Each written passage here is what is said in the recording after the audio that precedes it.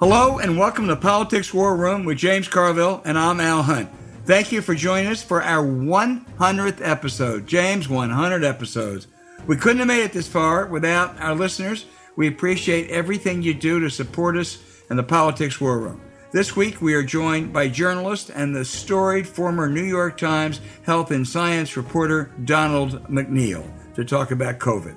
Remember, we take your questions each episode, so write into politicswarroom@gmail.com or send a tweet to @Politicon for next week's show. We'll get to as many as we can, and don't forget to tell us where you're from. Also, please check out the link to this week's sponsors, Chili Technology and Blinkist, in the show notes. We thank you for supporting our sponsors. It really does make this podcast happen. Please tell your friends about us and remind them to subscribe on Apple Podcasts and Spotify, Stitcher, or wherever you get your podcasts. Hey, James Carville, we got a terrific guest, but we got a lot to talk about too. And if anyone doubts the vicissitudes of American politics, just consider. Less than a year and a half ago, Joe Biden was finished, and Democrats were envisioning Andrew Cuomo as their possible savior. One very prominent Democrat was willing to bet me the New York governor would be the Democratic nominee. This week, the best of the Biden presidency, passage of the billion-dollar infrastructure bill, one, by the way, that Trump couldn't get through with bigger congressional majorities, and Cuomo resigned in disgrace. I think he had to resign. I know he had to resign. It's different than Al Franken, who shouldn't have been forced out of the Senate, or Virginia's Ralph Northam, who leaves office this year as a very popular governor who overcame an earlier incident of decades earlier, had nothing to do with sex. But the report of the New York Attorney General, a Democrat, was just powerful. Cuomo's defense was weak and disingenuous. You know, he couldn't have survived under any circumstances. But, you know, his years of bullying people and abusive treatment of other politicians left no safety net of goodwill. He had a pretty good record, very good record as governor in many ways, but I'm not going to miss him as a person. Well, the one thing is he wasn't very successful at it. I mean, he was kind of clumsy. And, you know, when you get into trouble like that, it helps if you have some friends that kind of cushion your landing or try to help you. And, you know, all of his relationships, if what I believe it was being reported in the press, and I don't have any reason to doubt it, it seems almost uniform that they were transactional, that they did business with the politicians, would do things with him, and he would cut deals with them, but there was not much personal behind it. And when you don't have the personal behind it, there was no support for him in the legislature. Yeah. And so that's a lot of the factors that came into play, and they all came into play at the wrong time for Andrew. Yeah, and he deserves his fate. This is a self-created wound, and he absolutely deserves his fate. This was not, however, James, good news for Republicans. They lost a political whipping boy, and they have a new governor, Kathy Hochuli, who's the first woman governor in the state. She's not going to be an easy target for him. And I just have to do this. I love to point out the hypocrisy of Elise Stefanik, the number 3 Republican in the House, who said that Cuomo should be arrested. Now, usually, Congresswoman, that occurs after criminal charges for his what she called outrageous treatment of women. Yeah, it was. But Stefanik is the leading Trump sycophant to advance her political interests and apparently has no outrage at the multiple sexual indiscretions of the former president is said to have made. He bragged about them, including rape. You know, she, James, a Harvard alum, is in our Ivy League Sphincter Hall of Fame, and once again this week, she proved how deserving that is. Correct. And that doesn't even get into Matt Gaetz or Dennis Hastert or Ken Starr or all of the other Republican sexual picadillos, if you call it. This is unbelievable. You know, when you enter Trump land, you leave truth land. So that's just what happened with her. Not surprising. And it won't hurt her because people want to be lied to. Yeah. They demand lies. But I don't know if the governor to be in 2 weeks will face any kind of primary opposition next year from the Attorney General or otherwise, but I would think it's a very blue state, and I would think the Democrats are now in pretty good position to hold it.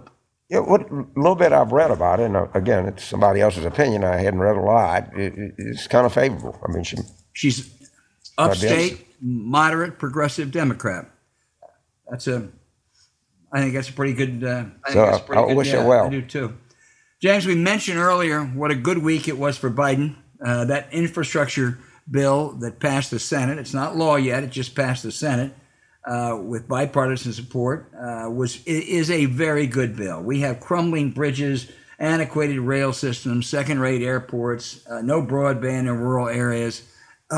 These are unmet needs for years, and this will address that, and it's going to create jobs. There were 19 Republicans who voted for this, but let's not quite celebrate a kumbaya moment yet. Those roads, bridges, airports, are just as bad in red states as they are in blue states. This was an issue. Trump could have gotten this bill 3 or 4 years ago if he had any semi-competence governing. I think that there's a lot of bigger issues ahead. And if anyone thinks Mitch McConnell has become this champion of let's work together, let's show the Senate can work, I'm an institutionalist. He came out this week adamantly opposed to an increase in the debt ceiling, which is nothing but a cheap political stunt. A lot of tough times ahead. Yeah, so explain. It also passed by a 50-49 vote, the $3.5 trillion budget. How is the infrastructure bill and the budget bill? What happens here and where are the pitfalls? Well, the infrastructure bill now has to pass the House, which I think it will. It's just a matter of when. Pelosi and some of the liberals are saying, we ain't going to pass this until you pass the other bill through the Senate. What the Senate passed was, in essence, authorization to take up the $3.5 trillion. You now have to take it up. This is in their budget, but there are going to have to be lots of compromises. The particulars will be really difficult. Do you want to spend X for child care? Do you want to spend X for elder care? Do you want to raise X amount of revenues? There'll have to be compromises, but, they needed to get that first step. But this first step doesn't take care of what the progressives of Pelosi want. No, because they say, now they may end up, I think, compromising or caving, if you will, at the end on this, because I don't think they want to hold up that infrastructure bill to November or December when... Well, they would get a lot of Republican votes. If they got 19 senators, you got to assume they'd get some House members. Will. I think what Pelosi doesn't want to do is end up having 20 of her members or so oppose it. If she has to, in the end, she probably will. But they also want to keep the pressure on the Senate. And this other bill will be much tougher. It's much tougher for two reasons. Number one, the size is so much bigger. But secondly, they're supposed to have taxes, revenues, to offset most of this. You can get the child credit extended. You can get Medicare to cover dental and vision. You can get pre-K and community colleges. But boy, you try to increase taxes on vested interest, that's going to be tough. Now, they'll do some of it, but it's not going to be a pretty picture the next couple of months, but legislative process rarely is. Yeah, the one that I like the best is like IRS enforcement. I mean, people think there's a lot of, who can complain with that? Oh, they are. They have hired more K Street lobbyists than that because, among other things, what it does, it goes after rich tax cheats. And it also requires them, the other part of that provision that's so important, it requires them to report a lot of income that they've hidden so far with shelters and the like. And a lot of the big financial firms don't want to do that. They have all kinds of games and gimmicks and loopholes, and this will expose some of them and require them to pay taxes. Yeah, it's so destructive because people say they got all these loopholes and everything. The average guy, you put a 1041, they take it out of your check. Their only excuse is it's going to cost us more in taxes. You're right, because you're avoiding too much. Right. It's not changing the law. You just got to report the income. And it's not going to cost the welder who's a welder and the spouse is a school teacher or librarian. Ain't going to cost them a thing. They don't have those loopholes. No. And the rich will have to pay just like the working people pay. They'll find other ways to skirt around it, but it'll cost them something, and they need to pony up and pay. But James, some of those provisions, if the Democrats play it right, are first of all, enormously important, and second, enormously popular. For seniors to be able to use Medicare to cover vision and hearing and dental problems is a big deal. To extend that the child tax credit took millions and millions of families out of poverty. It expires next year. To extend it is a big deal. We've talked about pre-K and the terrible inadequacies of our pre-K system. This would address that. And one final thing, it was the original proposal was like $400 billion for home health care providers. James, we pay gardeners and parking attendants more per hour in this country than we do people who take care of our elderly and our sick at home. And I'm all for parking attendants, but we shouldn't care more about people who take care of our car than people who take care of our loved ones. So there's a lot of really good, important, popular issues here if they can get it through. Well, the one thing is that the two things, to talk about the labor shortage, there's two things that really help. One is expand child care. A lot of people are not in the workforce because they can't be. And now with the pandemic, the children at home. And the second is get a good immigration policy, because migration is at the end is the kind of answer to all of this. And of course, there's the continual border crisis, which, Fox is going nuts over. But if they want to complain about labor shortages, one of the best ways to address it is increase migration. Totally agree, and yet I think the politics are very difficult of that. The demagoguery is remarkable. I watched Fox News for 2 hours last night, and there wasn't much on an infrastructure bill, but there was an awful lot on phony border crises and the suggestion that the whole COVID is because we're bringing people across the border who are infecting other people. It's such total bullshit, but that's going to be a tough slog. But these next couple months are going to be the acid test of Chuck Schumer's leadership in the Senate. I mean, there's tough challenges ahead, and every night Joe Biden and Democrats ought to get down on their knees and give thanks that Nancy Pelosi is the Speaker of the House. If anyone can work miracles here, she can. She's going to have to. There's a lot of flying left before we land this plane. There is, but I'll tell you something. If we land it, it'll be a hell of a flight, because gives Democrats a lot to run on next year if they're successful. And what they don't want to be is a failure. And the infrastructure bill alone is not sufficient for an agenda this year. No, and we're cruising for a bruising right now. Yep, absolutely. Okay, well, we'll be back at this in September. The other thing that I didn't mention is Schumer has said he wants to bring up the voting rights bill. Republicans naturally objected. They do like voter suppression. Simple reason, James. It means fewer Democrats vote. But that voting rights bill at some point is going to have to be passed with a carve out of the filibuster rule. That's also a tough slog, but man, is that important.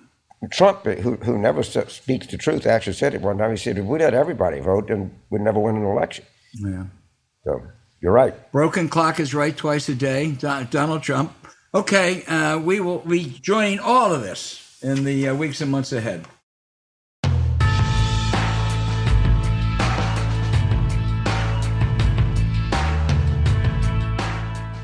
Donald McNeil was one of the first journalists to recognize and report on the COVID threat a year and a half ago. No journalist has followed this more closely or perceptively. He was a great health and science reporter for the New York Times. He is now freelancing. Donald, you will tell me the medium you're using, and he's writing a book on covering epidemics for the course of 25 years. First of all, Donald, who are you mainly writing for now? I'm publishing on Medium, which is basically self-publishing, and I'm not trying to make money from it. I'm putting everything up to be read without a paywall, just in the hopes that it'll get more readers. Well, if you want to find out about COVID, go to Donald McNeil on Medium, and I'm sure other issues too. Donald, as the Delta variant was spreading, you wrote that you asked, what is the Biden administration waiting for? Why hesitant? Why shouldn't the administration, move more quickly? What should they be doing right now? Well, the things they should have done in January. I mean, they should have recognized how difficult this was going to be. And I think they should have started mandating or started making moves to mandate vaccines back in January. I absolutely think they should have created a form of vaccine passport, as New York State did, like the Excelsior passport, so that we can tell who's vaccinated and who's not vaccinated. Because right now, we're in a bad situation. They are mandating vaccines, but we're entirely on the honor system. And, that works about as well in America as it would if we let everybody walk into the DMV and say, oh, sure, I can drive, and hand them a license. Or if we let everybody walk up to the borders and say, oh, I'm an American citizen, and just said, come on in without asking to see a passport. It's not working. Well, one mild help might be the final FDA approval, which I gather is going to be forthcoming probably in a couple weeks ago on the vaccines.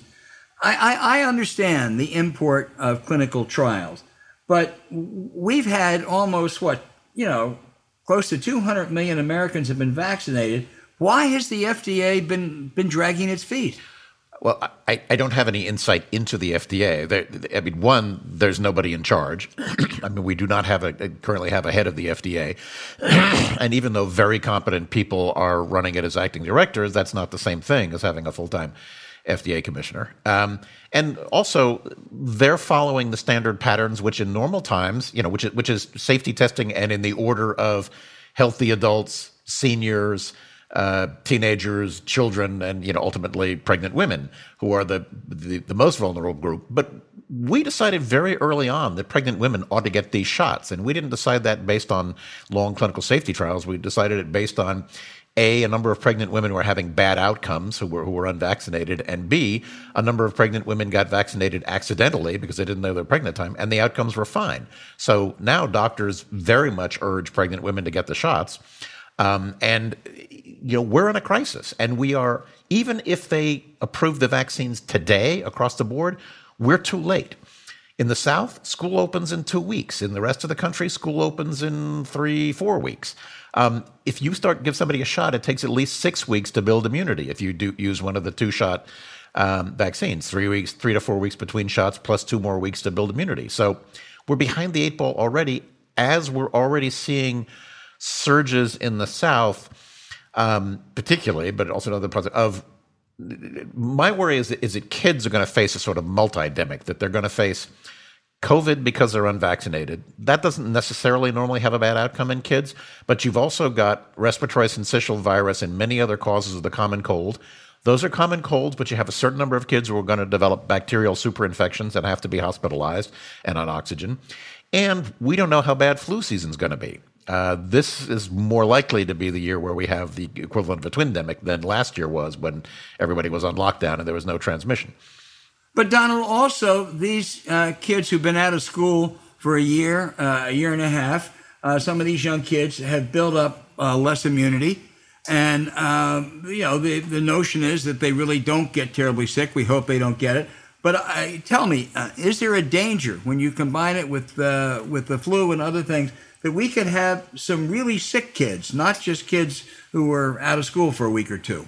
This is not theoretical. The pediatric ICUs in some states in the South are already, or in some cities in the South, are already getting crowded. All right, we didn't see that earlier in the pandemic. It's not necessarily just COVID. It's COVID plus other viruses, but we're seeing a surge in the other viruses. And most kids will be okay, but a significant chunk of them will not do well. And that's, quite scary for society. We're sort of used to the idea that 80-year-olds are on their way out the door, and we feel sad about it. But when children start dying, we're not the country we were when I was a kid. My parents had 5 kids. My mother died. My father married a woman who had 5 kids. I was one of 10. Had I gotten strep throat and it turned into scarlet fever and died, my stepmother still would have had her hands full. Now most families have 1 or 2 kids, and this is, it's both a human tragedy and it's going to upset people quite a bit politically if a lot of kids die. James Carville. So my family is in the epicenter of this in Baton Rouge. And the chief medical officer of the biggest hospital in the state, which happens to be in Baton Rouge, said anybody that comes to this hospital is getting substandard care. We can't give the standard of care we need to give to people who have COVID. We have people with chest pains that are stacked up outside. They got nervous families. We can't get to them. I mean, I get so mad. I want to punch these goddamn people. All right, it's not just you and your freedom, or if you get it. I want to have a thing and hand it to people that don't have it. It says, I pledge to never show up at the ER if I have it. Because what's going to happen to me is I'm 76. I'm going to have a heart attack. I'm going to get in a wreck. All right, I'm going to have some catastrophic event, and there's going to be no room at the end. And that's the real problem that's being faced out there. And it's unnecessary. That's my view. I get mad, so I'm going to try to calm down. You're right, and there's data to back you up. There were studies earlier on in the pandemic that showed that if you were hospitalized in a hospital that had more than 75% of the ICU filled, meaning the doctors and nurses were extremely busy, especially trying to tend the ventilators, which is 24 hours a day care with several respiratory technicians watching a bunch of people. If you were in a more than 75% overcrowded ICU, your chances of survival dropped by half. That's not a good situation to be in a hospital. And we've seen even scarier situations when you saw hospitals, in other countries in large numbers running out of oxygen. We saw in Los Angeles, a few hospitals get close to running out of oxygen, or the equipment was so overused that it began to freeze up. Oxygen generating equipment ices up if it's forced to be overworked. So there's a lot of danger in this situation. Yeah, so I'm going to get back to vaccine hesitancy because I think that's the real thing we deal with. And one of the things I tell people, there's 190 million of us that got a shot. Do you know a single fucking one of us that wants to take it back? I'm going to tell you, the worst selling pill in the United States would be a vaccine neutralizer. Oh, I got this thing. I'm going to tell you, I don't want it. I mean, it's absurd. And if you look at the numbers in Florida, Louisiana, South Mississippi, Arkansas, if you're not vaccinated, you're going to get it. I mean, it's the test positivity rate is like 28% right now. Right. And absent something happen, you're just going to get it. I mean, I have a member of my family who won't get it. I want to hit him. I really do. He's got two boys, twins, that are young, but and compound that by. And then people screaming about the governor has a mask mandate at school. What kind of parent would send their child to a school in St. Tammany Parish that has probably 150 cases per 100,000, right, without being masked? Well, okay. I don't approve of punching as a medical intervention. But not that anybody asked me because I'm not a doctor. I'm a journalist. But it's the reaction you have. I am baffled by the governors, particularly of Texas and Florida, because Florida has a fair number of people who are over 50 in it, and many of them vote. And if you put a lot of your own voters at risk, what are your chances of being reelected? I assume that he's hoping to become a national figure and pick up the Trump vote. From that, but he's putting his own citizens at risk, and that's extremely dangerous. The same thing's going on in Texas. How many times do they have to watch people die in their own hospitals? This is not watching New Yorkers die, which some people enjoy. This is watching people in their own hospitals die, and I'm baffled why they can't learn this lesson. I thought they would have learned it last summer when the first surge hit the South, but it didn't seem to catch on. Well, so. I know everybody asked you this, and it's the ultimate question. But how does this end?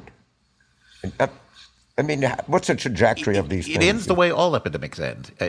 Ultimately, you reach herd immunity, and you reach, the good way to reach herd immunity is through vaccination. The bad way to reach herd immunity is that everybody's been infected. And it's never going to completely end. I mean, we have to realize that this is going to become an endemic virus, but so that it will end as an epidemic, not disappear completely as a disease. It'll probably be at very low levels, but it'll probably come back for the rest of our lives and our grandchildren's lives. And hopefully we'll have, better vaccines each time against it. It ends when we reach a level of death we can live with, so that we conduct life as we normally do. With flu, that's we know that between 12,000 and 60,000 Americans die of flu every year. 60,000 is a really bad year, like 2017-18. 12,000 is a really nice year. If we get to that level of death, when the headlines disappear and stuff, the epidemic will be effectively over, but it won't be the pathogen won't be gone. Al, I'll turn it over to you so you can ask about the third shot, because that's all I want to know. I do want to ask about that, but I first want to ask, Don, you say it will end when we get herd immunity. Is there a danger of a new variant now as this spreads that could be as lethal, if not more lethal, than the Delta variant? People are worried about the Lambda variant, which is the South American variant, and I was more worried about the South African variant earlier. The Delta one, which is the Indian one, seemed to outcompete that. Yeah, there's some room for that. I mean, at some point, you burn up all the kindling. You don't have a lot of people who are both unvaccinated and uninfected who serve as the medium for the for the spread. But I don't know exactly when we're going to reach that yet. If you get enough people immune, then you knock down the spread of variants, even if they turn up. And let me pick up on what James just mentioned. There was an Israeli study that indicates that the effectiveness of these vaccines lessens considerably at least after 6 months. Who should be getting booster shots now? Well, definitely the immunocompromised should be getting boosters. Right. That is to say, people who are on, have had organ transplants or stem cell transplants, people who are in immunosuppressive cancer treatment. A lot of people taking the different when you hear those advertisements that say, don't take this medication if, watch out for tuberculosis, or, tell your doctor if you've been in an area with funguses. If you're taking one of those medications, you probably ought to talk to your doctor about that. One estimate I've seen is that about 3% of the United States is immunocompromised. That astonished me. And that's actually a gigantic change in the history of virology and epidemiology, because in the past, when a new virus appeared in a population, it sort of had two pathways. Either it killed its hosts and rapidly and died out, or it got weaker and more able to transmit and spread, but tended to get weak. Now we have this large population of partially immunocompromised people, and that's probably where the variants are springing up, because they have low levels of virus in their system, and they're constantly under weak assault by the immune system. And we saw this in one patient in England. He went through months of variants and produced variants that, thank God, never spread inside him. So that's a constant problem. But anyway, in general, the immunocompromised should get booster shots first, and then you presumably would want to start, with over 80s and then over 70s and then over 60s and so on down the line. And you may want to mix and match shots, so that if your first shots were Moderna, maybe you want the AstraZeneca shot or the Johnson & Johnson shot or whatever. Well, that there actually is some evidence that gives you greater protection.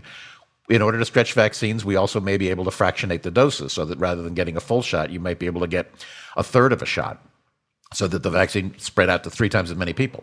And there's no issue of supply, right? We have a plentiful supply. Well, we're making an ugly choice now. The world faces a vast shortage of supply. We in the United States do not right now face a supply shortage, but we do need to share our shots with the rest of the world, both for charitable purposes and ultimately because we're not going to be able to travel, and the world's not going to be able to send people here, and international business isn't going to be able to function until all countries are protected. Yeah, we're being a little piggy and grabbing onto all the shots in order to protect ourselves first, and I think it's worth debating the morals and the ethics of that. If it were not for the American taxpayer putting out $11 billion, these vaccines would not exist. And we're paying mostly, for the shots to go to other countries. So you can argue that we get first dibs and then we can help others, or you can say it's immoral and we ought to be helping others before we give ourselves an extra dose of protection. Going to let other people fight that one. James. So as I understand it, at some level, the more that this virus transmits, the more likely it is to mutate. And if it mutates in India or South Africa or South America, it's going to get hit. we already have mutants that sprang up in New York and Los Angeles. I mean, I think they're the Epsilon and the Iota. You know, I'd call them the Wall Street and the Sunset Strip virus variants or something like that if I was naming these things so that we could remember where they're from. But anyway, no, they spring up anywhere. And the question is which one's going to outcompete others. And that's not really predictable in advance. Right. And so, but I would argue that the United States, if you just have this sort of America First attitude, that's kind of dumb because the rest of the world, if we don't help vaccinate them, it's ultimately going to come back to us. Yes, it will come back to us depending on our levels of protection. We have to help the rest of the world. But, you know, along with the question of fairness and you know, who pay for these things is the question of political suicide. If the American people began to perceive that Joe Biden was doing more for Cameroon than he was for Alabama, it would not go well for him in the next set of elections. So I think this is a calculation on the administration's part, too, that they've absolutely got to make sure that Americans are protected as much as possible. Well, Alabama had to get rid of 67,000 doses because they expired and people won't take it. I thought the governor, who's actually I think is doing pretty good, I thought she was going to start crying. I mean, it's really bad. And, you know, if you look at the map that they have, you know, the dark red, the most infections, over the week, that entire thing has crept north. I mean, Kentucky is now a lot redder today than it was before. North Carolina is a lot red. You know, it used to be Florida, Louisiana, Arkansas, Mississippi. You can just watch the color progression of this thing going, and it's quite discouraging. And the same is true of the maps of respiratory syncytial virus and other causes of the common cold. They started in the south this time, the surges, and they're creeping north now. You can find that on the Kinza weather maps, and you can find on the CDC website. You can find visits for influenza-like illness. It doesn't break down which one it is, but it shows you where people are turning up in emergency rooms saying, "I'm sick and I've got, you know, a cough and the symptoms of flu." So I have a suggestion and just react to it. If I was President Biden, I would call Dr. Fauci and I said, "Dr. Fauci, you're a genuine American hero. In 6 months from now, I'm going to give you the richly deserved Presidential Medal of Freedom. But I'm going to ask you to do one thing. And this is unfair. I hate to do it, but I'm going to ask you to stay off of television." Because they have demonized this guy so bad, and they have made him into, it is no judge. Understand, it's not remotely fair, it's not remotely anything. But he's become the face of this.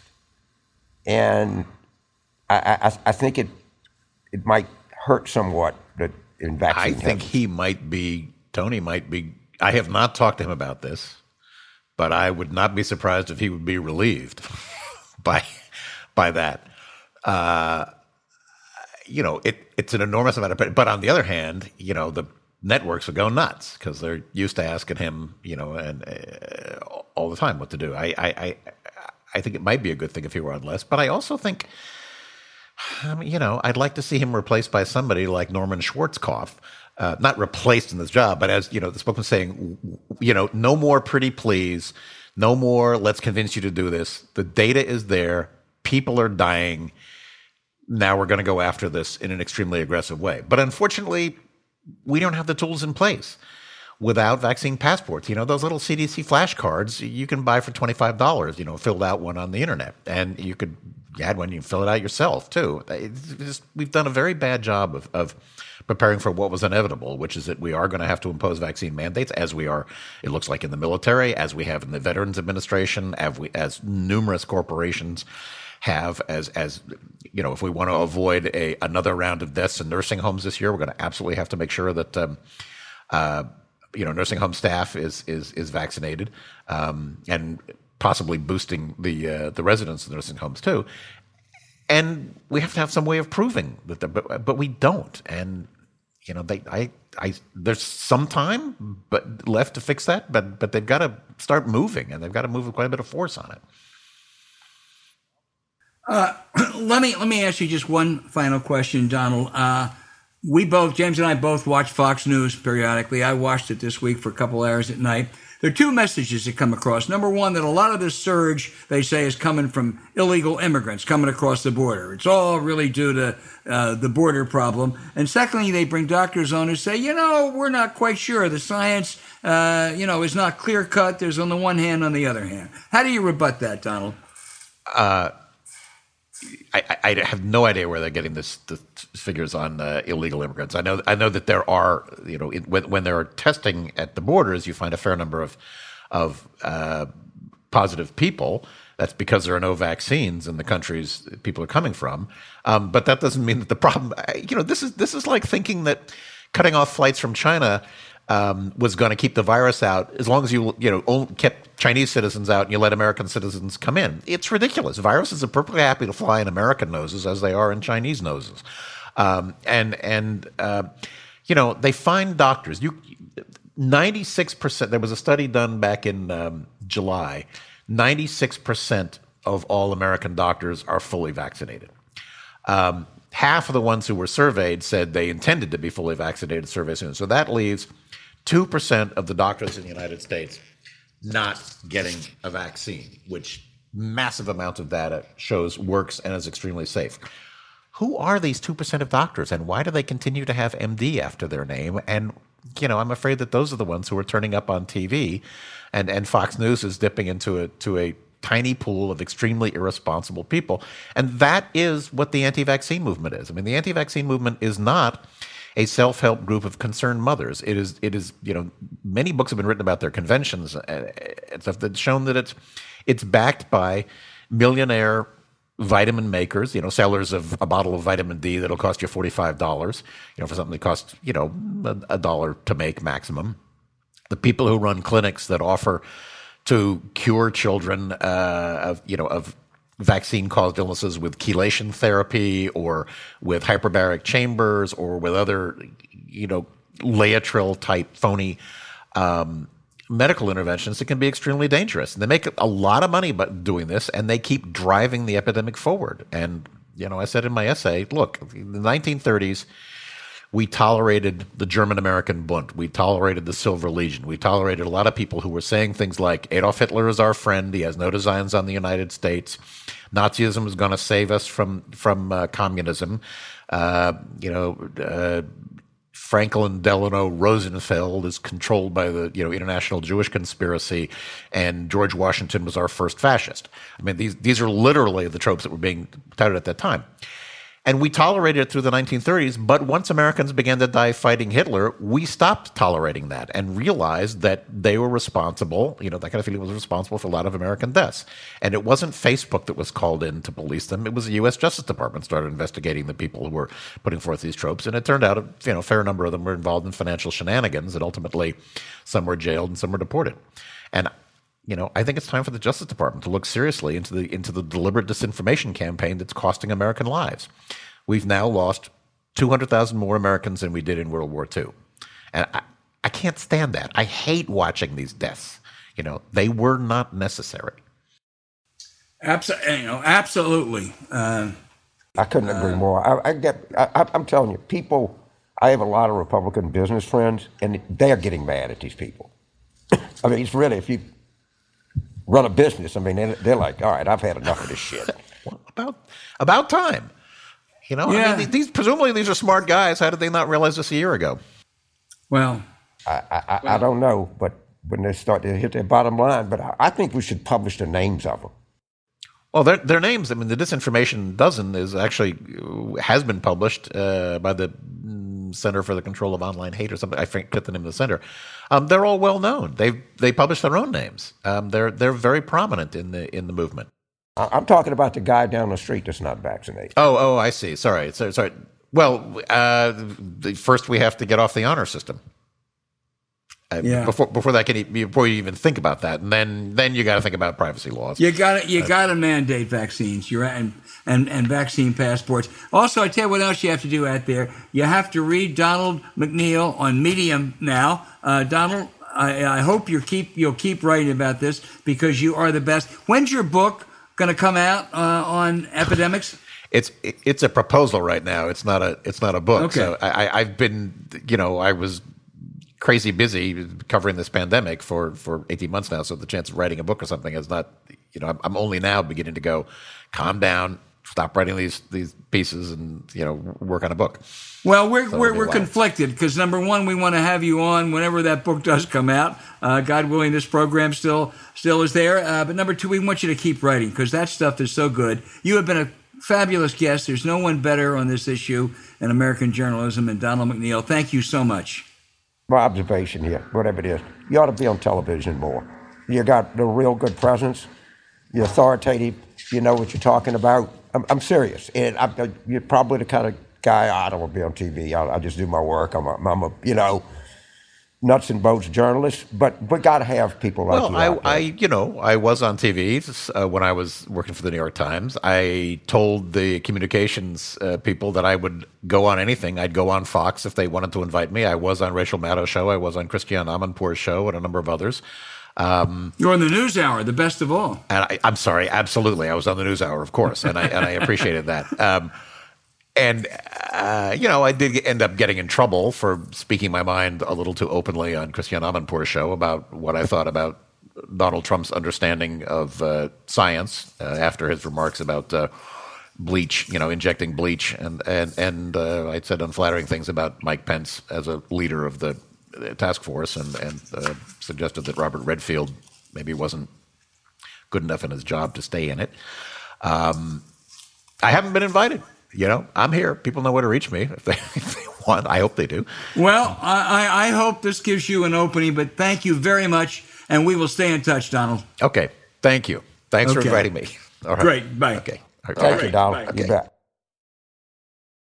Hey, James, if you look at the science, the best way to achieve and maintain consistent deep sleep is by lowering core body temperature. You'd really be amazed. Temperature-controlled sleep restores testosterone levels, repairs muscle after a hard day's work, and improves cognitive function. So you always start your day feeling sharp and alert.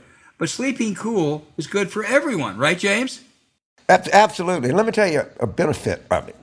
So, Marv and I keep kicking her, pushing her away because I'm always in search of a cool sheet to sleep on. And when you get this, the really good news is you can spoon, dude, because you're going to be cool under you. You're not searching the bed all night, waking up and looking for a cooler sheet to be on. You're going to have uniform coolness. This promotes spooning, and we know what spooning leads to, only good things. So this is a product that is, a good night's sleep and a good spoon together. You can't beat this. Well, and the product is Chili Sleep. It makes custom climate-controlled sleep solutions that help you improve your entire well-being. Chili Sleep makes the Uller and Coob sleep systems, hydro-powered, the temperature-controlled mattress, toppers that fit over your existing mattress to provide you ideal sleep temperature. These luxury mattress pads keep your bed at the perfect temperature for deep sleep. As you said, James, whether you sleep hot or cold, these sleep systems are designed to help you fall asleep, stay asleep, and give you the confidence and energy to power through your day. Imagine waking up and not feeling tired. Chili Sleep can help make that happen. And then for an extra layer of comfort, they also make the Chili Blanket, the only weighted blanket that also can be compared with a control unit for the ultimate sweat-free sleep. So head over to chilisleep.com/warroom to learn more and check out a special offer available exclusively to Politics War Room listeners and only for a limited time. That's Chili, CHILI, sleep.com/warroom to take advantage of our exclusive discount and wake up refreshed every day, or look for the link in our show notes.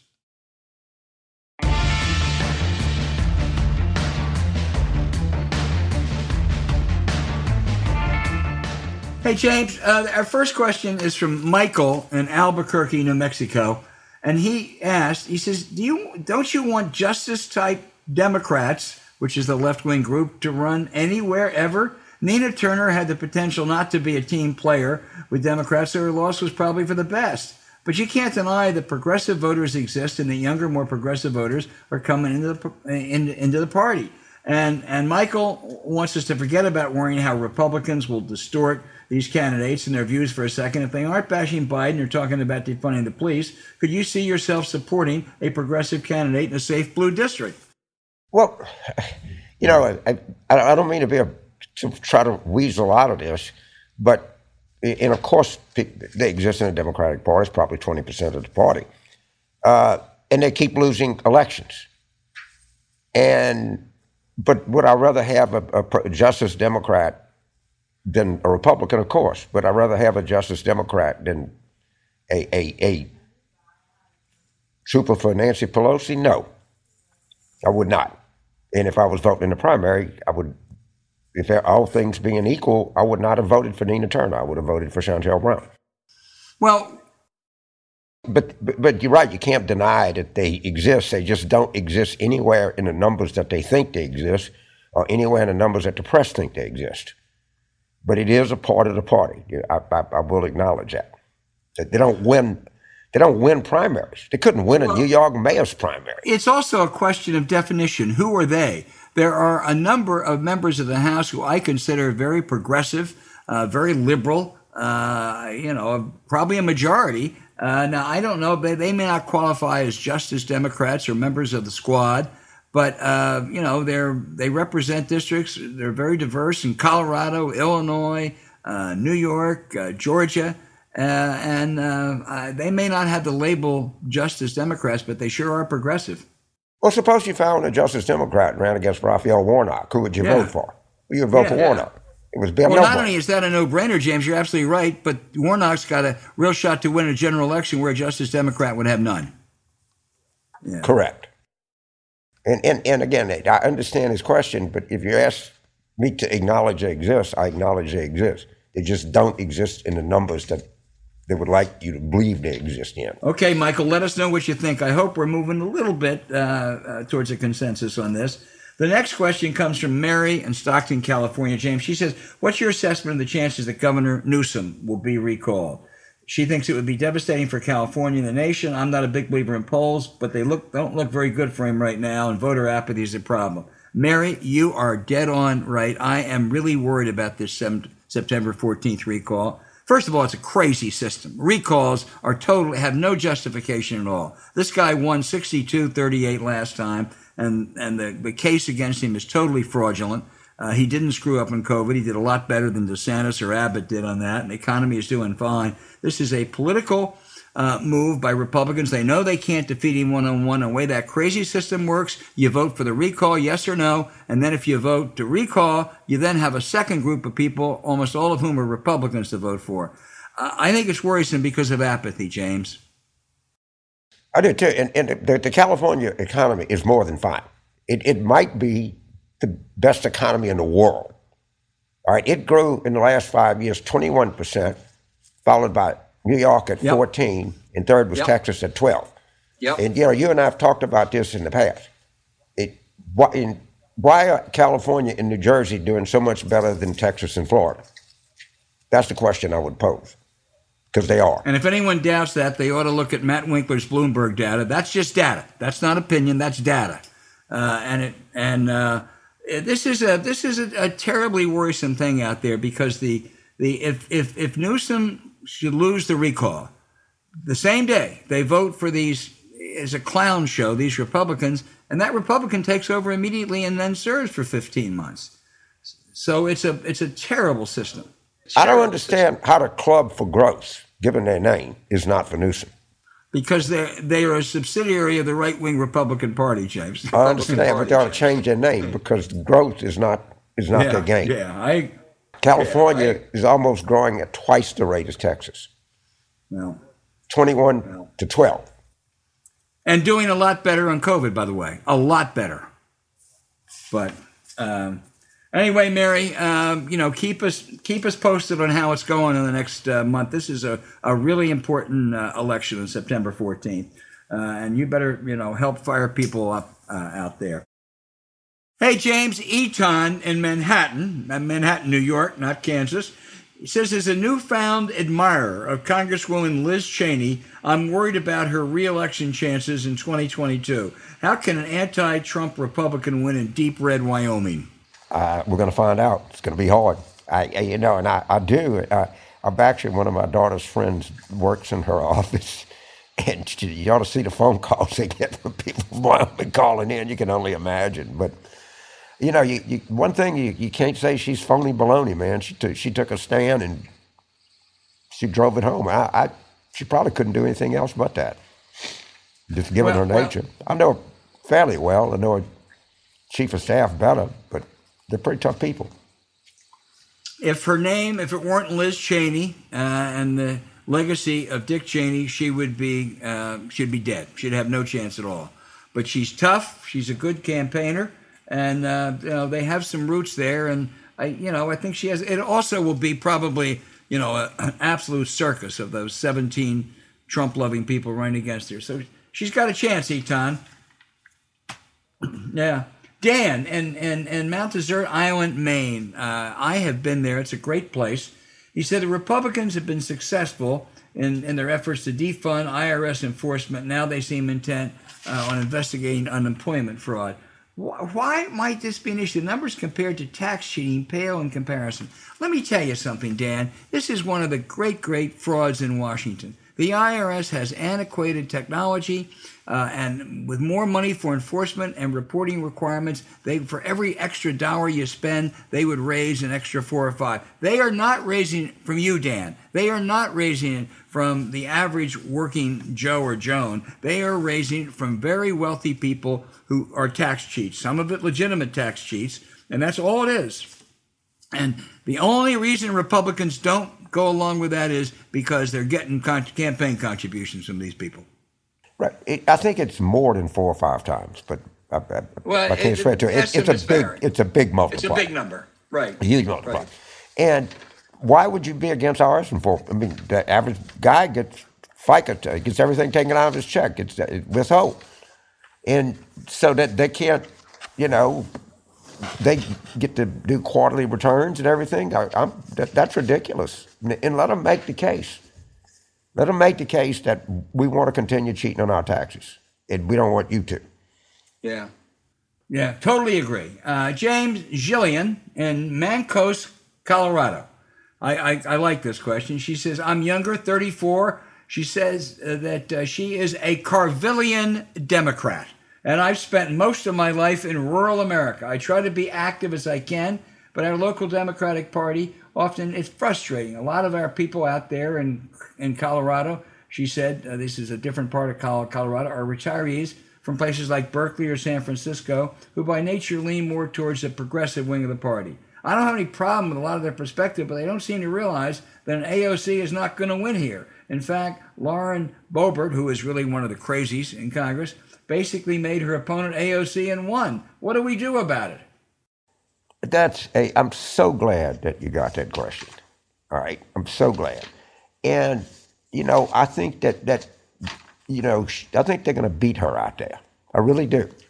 But, I mean, the trick is you got to recruit good candidates. Right. I mean, and Michael Bennett, who, we're a big fan of on this show, obviously, and Jason Crow. And, I mean, that congressional delegation they have out there is all world. The Boulder congressman impeachment was one of the real superstars.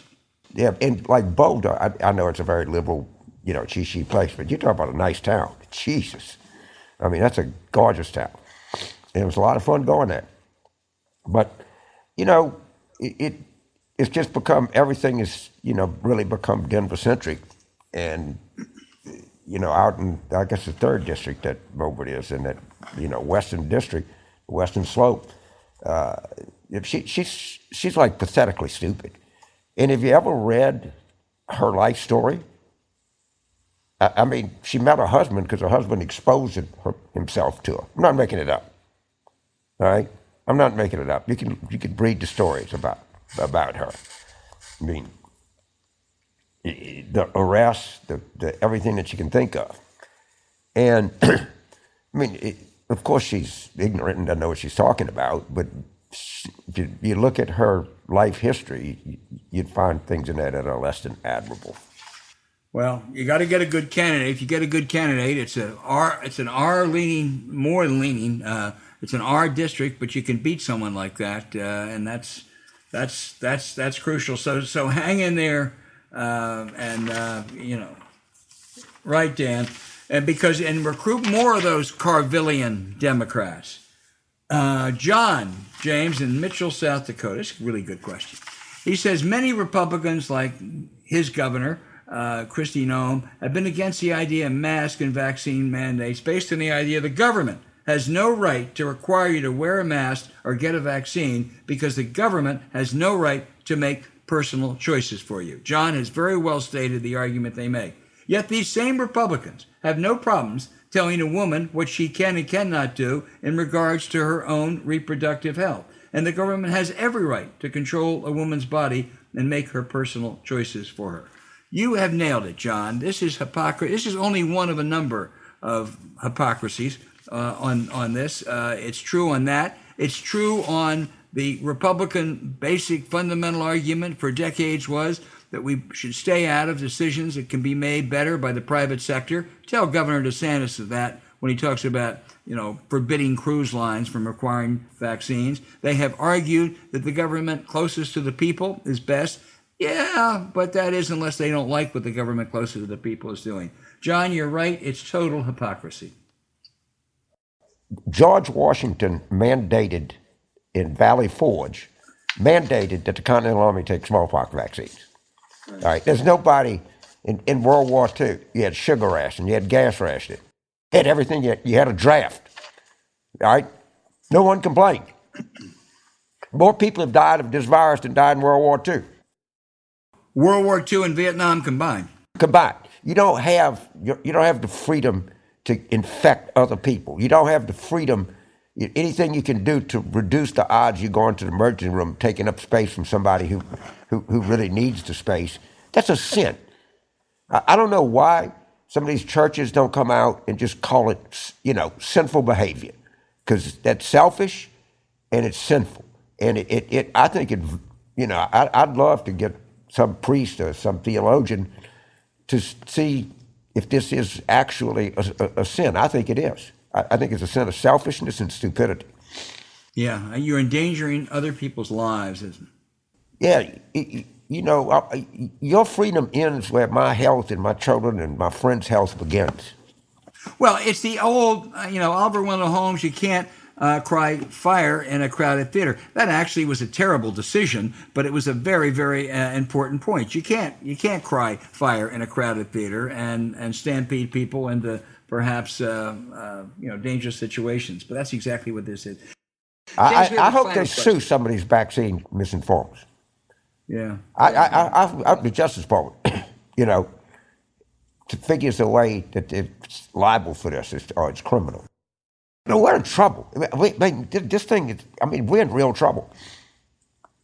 James, there's a final question, and I want you to take time on this one because this is a tough one. So really carefully consider your answer. It's Kingsley from Staten Island, New York. And Kingsley asks, now be careful. You gotta be, really consider this. Do you think President Clinton would have beaten George Bush in 2000 if he could have run for a third term? Yes. And I also have no doubt that Barack Obama would have beaten Donald Trump if he could have run for a third term in 2016. Look, the experience of third terms on the gubernatorial level, witness Andrew Cuomo, haven't always been satisfactory. But the reason we have a two-term limit on the presidency is very simple. Republicans, after World War II, did to Franklin Roosevelt in death what they couldn't do to him in life. They enacted that constitutional amendment. And guess who the first person it affected? Dwight David Eisenhower. So I'm against it. I don't think there should be a limit, despite a skepticism about third terms. And Bill Clinton and Barack Obama would have been a lot better if they'd been elected at those times. Reagan would have beaten Dukakis, too. That's true. Of course, Bush did, too. Eisenhower was probably in not good enough health to run for a third term anyway. Well, but they didn't know it, and he did live for another 8 years. But and he'd have beaten Kennedy in 60. Yeah, it was I remember his doctor was Paul Dudley White, who was like the leading cardiologist in the country. And, yeah. Well, he had an early heart attack, which they hid from the public. No one even knew about. He had a heart attack, David tells me, in 1949. And nobody ever knew about it until after he died. Such is not the world today. Oh no. He went down to Sea Island, Georgia, for 6 weeks to recover. Hey, turn your goals into reality this summer and take action to start learning what you need to get to the next level by joining us in using Blinkist. Blinkist takes top nonfiction books and gives you the key takeaways in text and audio explainers called Blinks that you can learn from in just 15 minutes. You can use Blinks to tackle procrastination, get started on developing an idea or business, take your projects to the next level, or dive into history with titles like A Short History of Brexit and What Happened. They've blinked thousands of titles in 27 categories, and if you like podcasts, they blink those too with Shortcast. And it's all in one app and right on your pocket so you can learn anytime, anywhere with Blinkist. James, this is something that's made for you and me. Well, first of all, I love our products because I like spooning, and I've been diagnosed, but serious people, it's having attention deficit disorder. I mean, a pretty, a real textbook case of it. And Blinkist is just made for people like me, just made for it. And the idea that you have this kind of range in one spot, and also, that Allie sets it up, you're just good to go. It's a remarkable product, and it's particularly remarkable. I'm not going to say I'm a busy person and I don't have time to read, but I do have significant concentration issues, and this is manana, man. This is from heaven.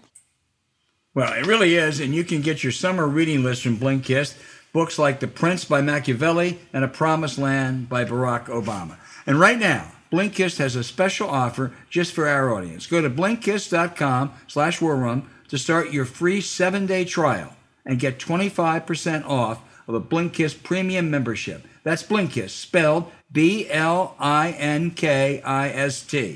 Blinkist.com/warroom, and you get 25% off and a 7-day free trial. Blinkist.com/warroom, or look for the link in our show notes.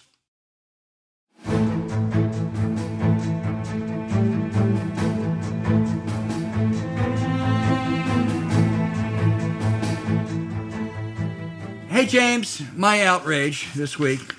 Texas Governor Greg Abbott. He's been a miserable failure in dealing with the COVID crisis, cases surging in the state. He's also a big voter suppression guy trying to push that through a special session again. But let me tell you what else he wants to pass. A law that prohibits local governments requiring employers to offer paid sick leave for workers who are ill or taking care of sick children.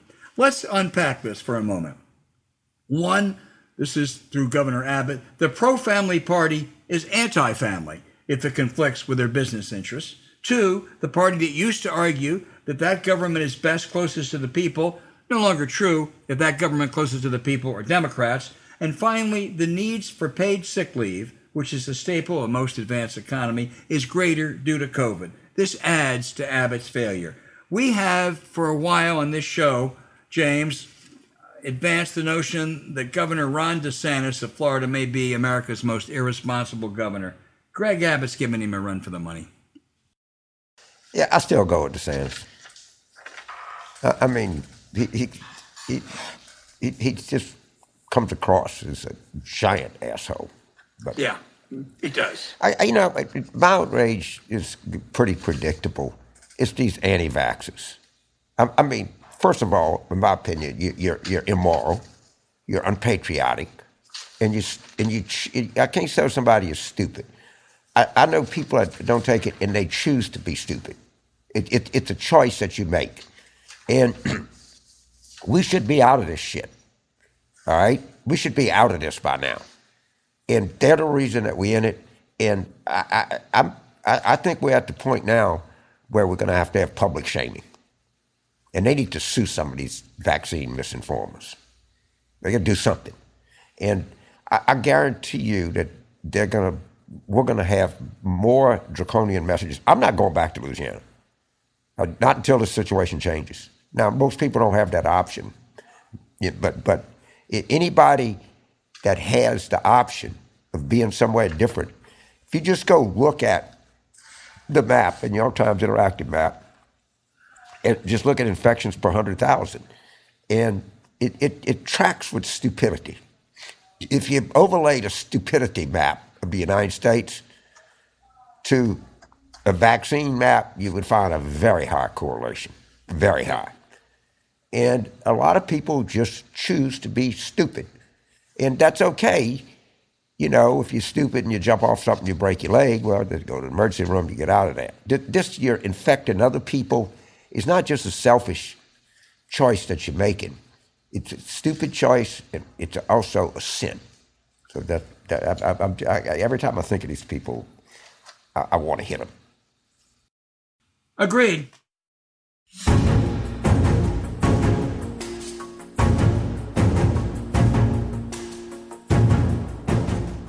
Hey, thanks for listening to Politics War Room with James Carville. I'm Al Hunt. Don't forget to send your questions for us by email to politicswarroom@gmail.com or tweet them for next week's show at Politicon. Following this episode, we'd really appreciate it if you'd check out the link to our sponsors, Chili Sleep and Blinkist. We deeply thank you for supporting them. When you do, it helps make this podcast happen. To keep up with us, subscribe to Politics War Room on Apple Podcasts, Spotify, Stitcher, or wherever you listen. Please rate the show with a 5-star review. We'll be back next week with another show as we continue our War Room planning.